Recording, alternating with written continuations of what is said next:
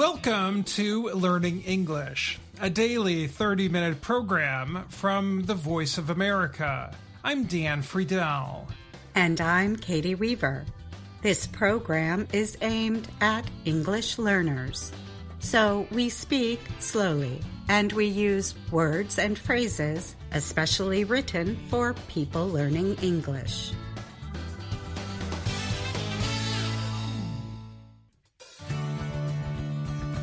Today on the podcast, Gina Bennett and I look at some concerns employers have about Gen Z workers. Then, Andrew Smith joins me for a lengthy topic on words and their stories. But first, Brian Lynn has this story about California. Developers of a proposed new city in Northern California have begun presenting their plans to voters. Jan Ceramic leads the project called California Forever. Ceramic is a former trader with American financial services company Goldman Sachs. He recently started a campaign to seek community support in Solano County for the new city. The project needs the support because current community rules bar development of some agricultural land. California Forever needs the written support of 13,000 Solano County voters to propose the building project on a ballot in November elections. Leaders of the project have already spent more than $800 million on land purchases in an area between San Francisco and Sacramento. Planners say they aim to create an environment-friendly and walkable city with affordable housing and good jobs. Among billionaire backers of the project are philanthropist Laurene Powell Jobs, LinkedIn co-founder Reid Hoffman, and investor and Netscape co-founder Marc Andreessen. Planners want to build about 20,000 homes for 50,000 residents. The city will sit between Travis Air Force Base and the small city of Rio Vista. The housing is to be built within walking distance to jobs, schools, restaurants, and stores. Developers have suggested the city's population could one day reach 400,000. Since it was formed in 2017, California Forever has bought more than 202 square kilometers of farmland in Solano County. The plan calls for $400 million to help Solano County residents buy homes in the proposed community. Ceramic has already held a series of community meetings around the county. But the efforts have not quieted critics who have been opposed to the project since the start of land buying began in the area years ago. The land California Forever is targeting sits in the heart of the Sacramento-San Joaquin River Delta, which serves as home to many fish and wildlife species. The delta is also a source for the area's already limited water supply. Critics of the project worry that adding more development will further harm an already threatened ecosystem. But supporters say Solano County is a smart place to build because the area has a big need for additional housing. There is especially a great need for affordable homes for teachers, firefighters, police, and other public workers. Gabriel Metcalf is head of planning for California Forever. He told the Associated Press he thinks Solano County is a good place because it will appeal to military contractors as well as technology and construction companies seeking a new project. Metcalf said, "If we can provide companies with a pathway to growth, we think we'll get some major employers creating jobs here that would otherwise go out of state to places like Texas." I'm Brian Lynn.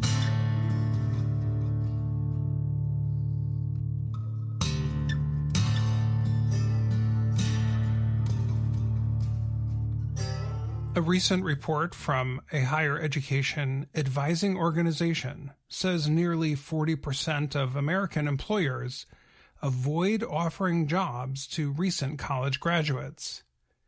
They said members of Generation Z, or Gen Z, the group of Americans born between 1997 and 2012, make a lot of mistakes in job interviews. They say they would rather employ older workers who work harder and are dependable. The research comes from Intelligent, an organization that does research about higher education, the job market, and helps young people prepare for college and work. The report came out in December and notes that of 800 directors, managers, and executives asked questions, 38% said they favor older workers. About 20% of employers said young people brought a parent with them to a job interview. Almost 60% of those surveyed said recent college graduates are unprepared for work, and about half said they had to dismiss or fire a recent college graduate. Others said the young workers do not take criticism well. Because of bad experiences with younger workers, more than half of the business leaders said they are putting policies in place that older workers want. For example, they are offering benefits that are important to older workers, paying higher salaries, and permitting older workers to work from home. They also say they are willing to employ an older employee who is overqualified if it means they do not have to employ a younger worker. One respondent gave an example of a Gen Z job seeker who refused to turn on their camera during a video interview. Michael Connors is a recruiter in the Washington, D.C. area. That means he helps companies find job candidates. He said he is not surprised by the survey results. He said employers have real questions about the young job seekers. He asked, do they even want this job, or do they just go through the motions? He said he has not had a job candidate say they will not use their camera for interviews. However, he has had some candidates choose noisy places for calls. One was sitting outside a shopping center during the interview. Adam Capozzi is the Career Services Director at Syracuse University in New York State. He said while many students are very good about online communication, managing data, and have experience with spreadsheets, they need help with the soft skills. Soft skills, he said, include making introductions in business settings, offering a good handshake, or even knowing how to ask for a business card. Capozzi said students should pay special attention to 3 things when looking for jobs: dressing well for interviews, making sure that their social media and LinkedIn profiles tell a story of their core mission, vision, and values. Learn that networking is so much more than going to a career fair. You could be in an elevator at a specific office building or at a different establishment and bump into someone and strike up a 30-second conversation and not know who they're associated with, and a positive first impression could lead to further conversation. Diane Gajewski is a professor of strategic communications at Ithaca College in New York State. She worked on the survey. She said, one reason some members of Gen Z are having trouble is that the pandemic disrupted activities that lead to job hunting success. She noted that some students missed out on internships and the chance to meet professionals who visited college campuses as guest speakers. Part of college readiness, for college's ability to make students ready for their careers, are the things that they experience outside the classroom, such as engaging with people who are different than they are, and being able to work on projects that are in the community and engaging in internships, and all of that just didn't exist.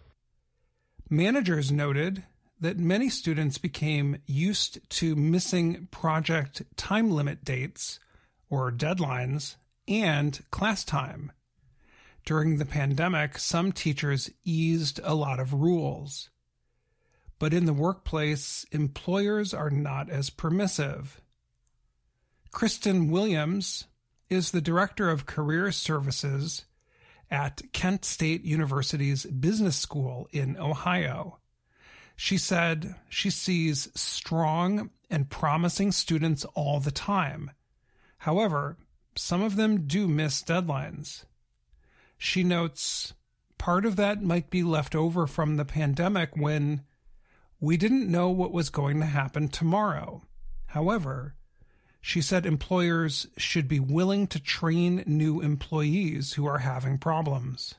Again, do we like it when those things happen? Absolutely not. I'm frustrated when a deadline is missed or there's repeated asks for an extension. At some point, someone has to be responsible for coaching through that. Williams said new employees need to be taught how to tell their supervisors they might miss a deadline ahead of time. And they should be taught how to prioritize the most important tasks. Some of the criticisms in the Intelligent Survey are part of having several generations in the workforce at the same time, Williams said. But she said that the Gen Z workers might make a positive shift in the workplace. She said other workers might end up working less, getting paid more, and enjoying freedom to dress less formally at work because of Gen Z's behavior.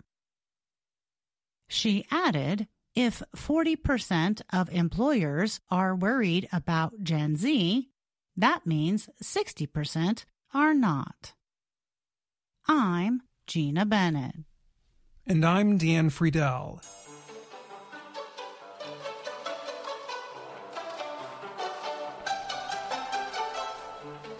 And now, words and their stories from VOA Learning English.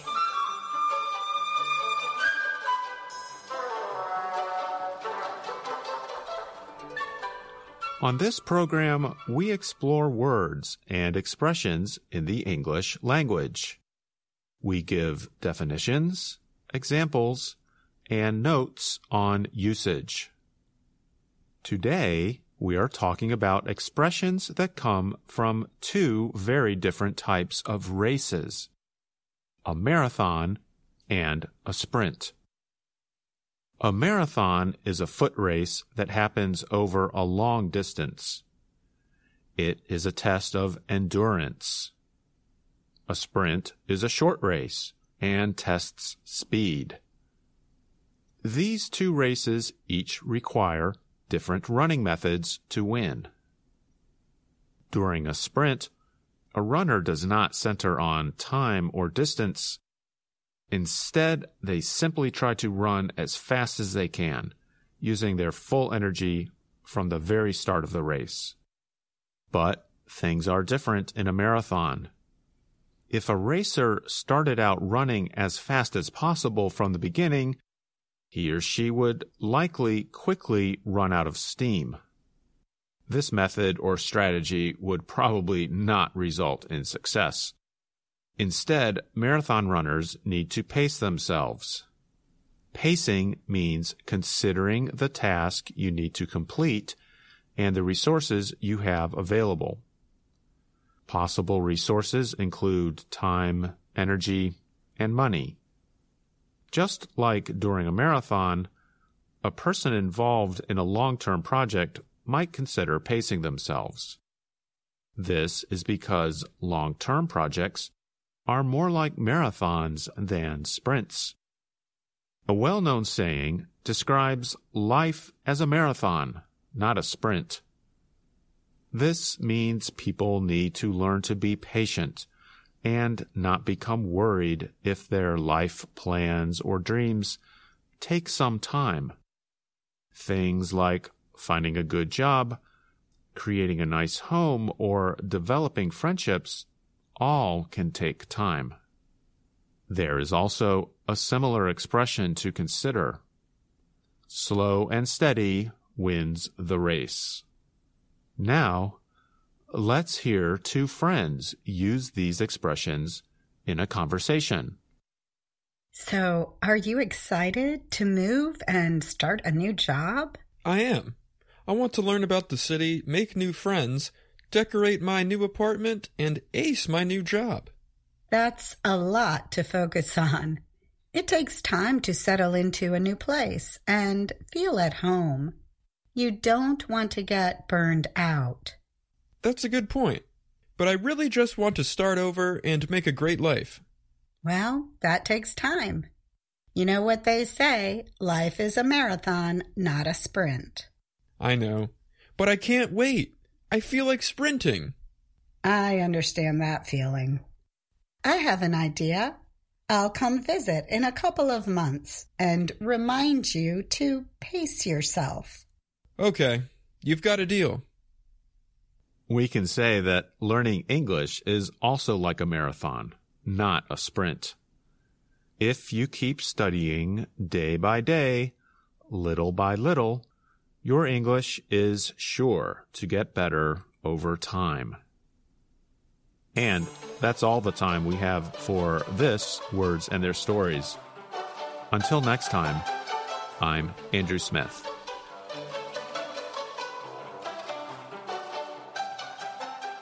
I'm Dan Friedel, and you're listening to the Learning English podcast. We just heard Andrew Smith talk about running fast and running slow. Welcome to the show, Andrew. Hi, Dan. Thank you. I'm happy to be here.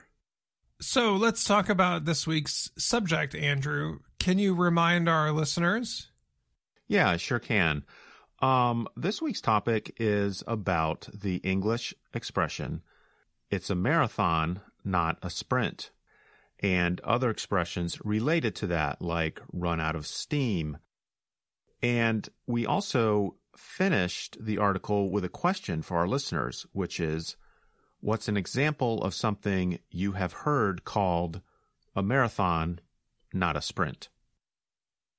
Well, Andrew, to me, the idea of an activity that could be described as a marathon and not a sprint is the American sport of baseball.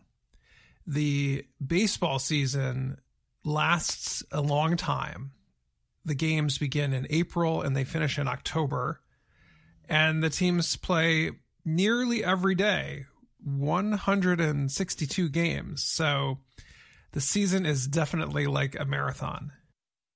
It sure is. That is a long time. And a marathon is a long foot race, and 42 kilometers to be precise.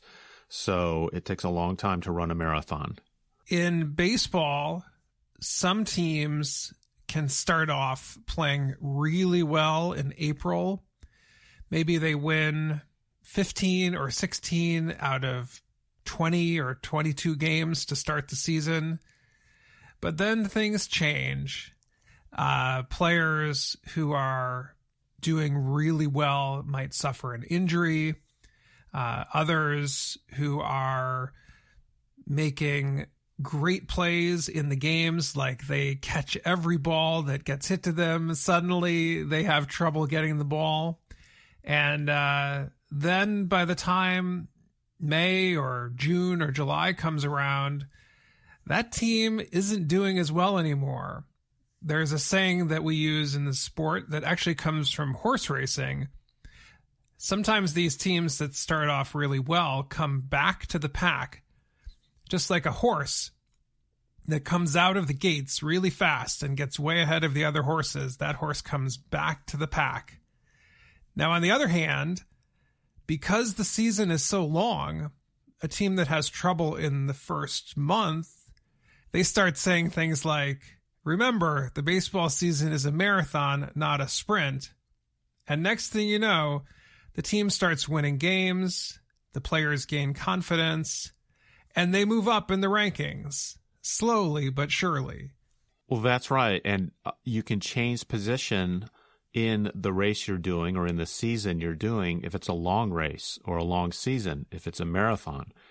If it's a sprint, a very, very short, fast race, if you get behind, it's too late. You cannot catch up. Andrew, that's a good example.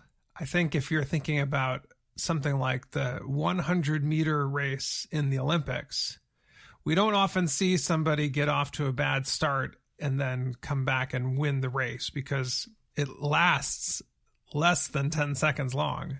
That's right. Andrew, do you have a description? Do you have a memory of a situation where you've had to remind yourself that a project is more like a marathon compared to a sprint? Yes. I think the example for me that comes to mind is when I was in graduate school. I had to write what we call a thesis, which is a long paper, a research paper about a topic. And I think mine was about 80 pages or something like that. And if I thought about it as one big thing, one big marathon, it could be a little bit intimidating, but I just remembered to pace myself and take one step at a time. But that was a bit of a marathon, but I did cross the finish line.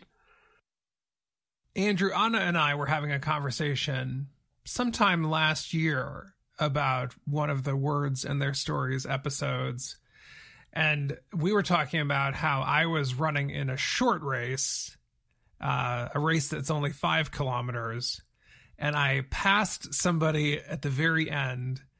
And I was feeling really confident that I was going to finish ahead of that person. And then just before we got to the line, that person sprinted and finished just ahead of me by 1 or 2 steps. I wondered if you ever think that there is an opportunity in something that's a marathon for there to be also a sprint within the marathon. Yes, I think there are times within a long project or within a long race where you have to speed up and you can change your pacing. But I also know that people have to be careful about burnout. Burnout is like if you use all your fuel up too soon, you're going to run out quickly.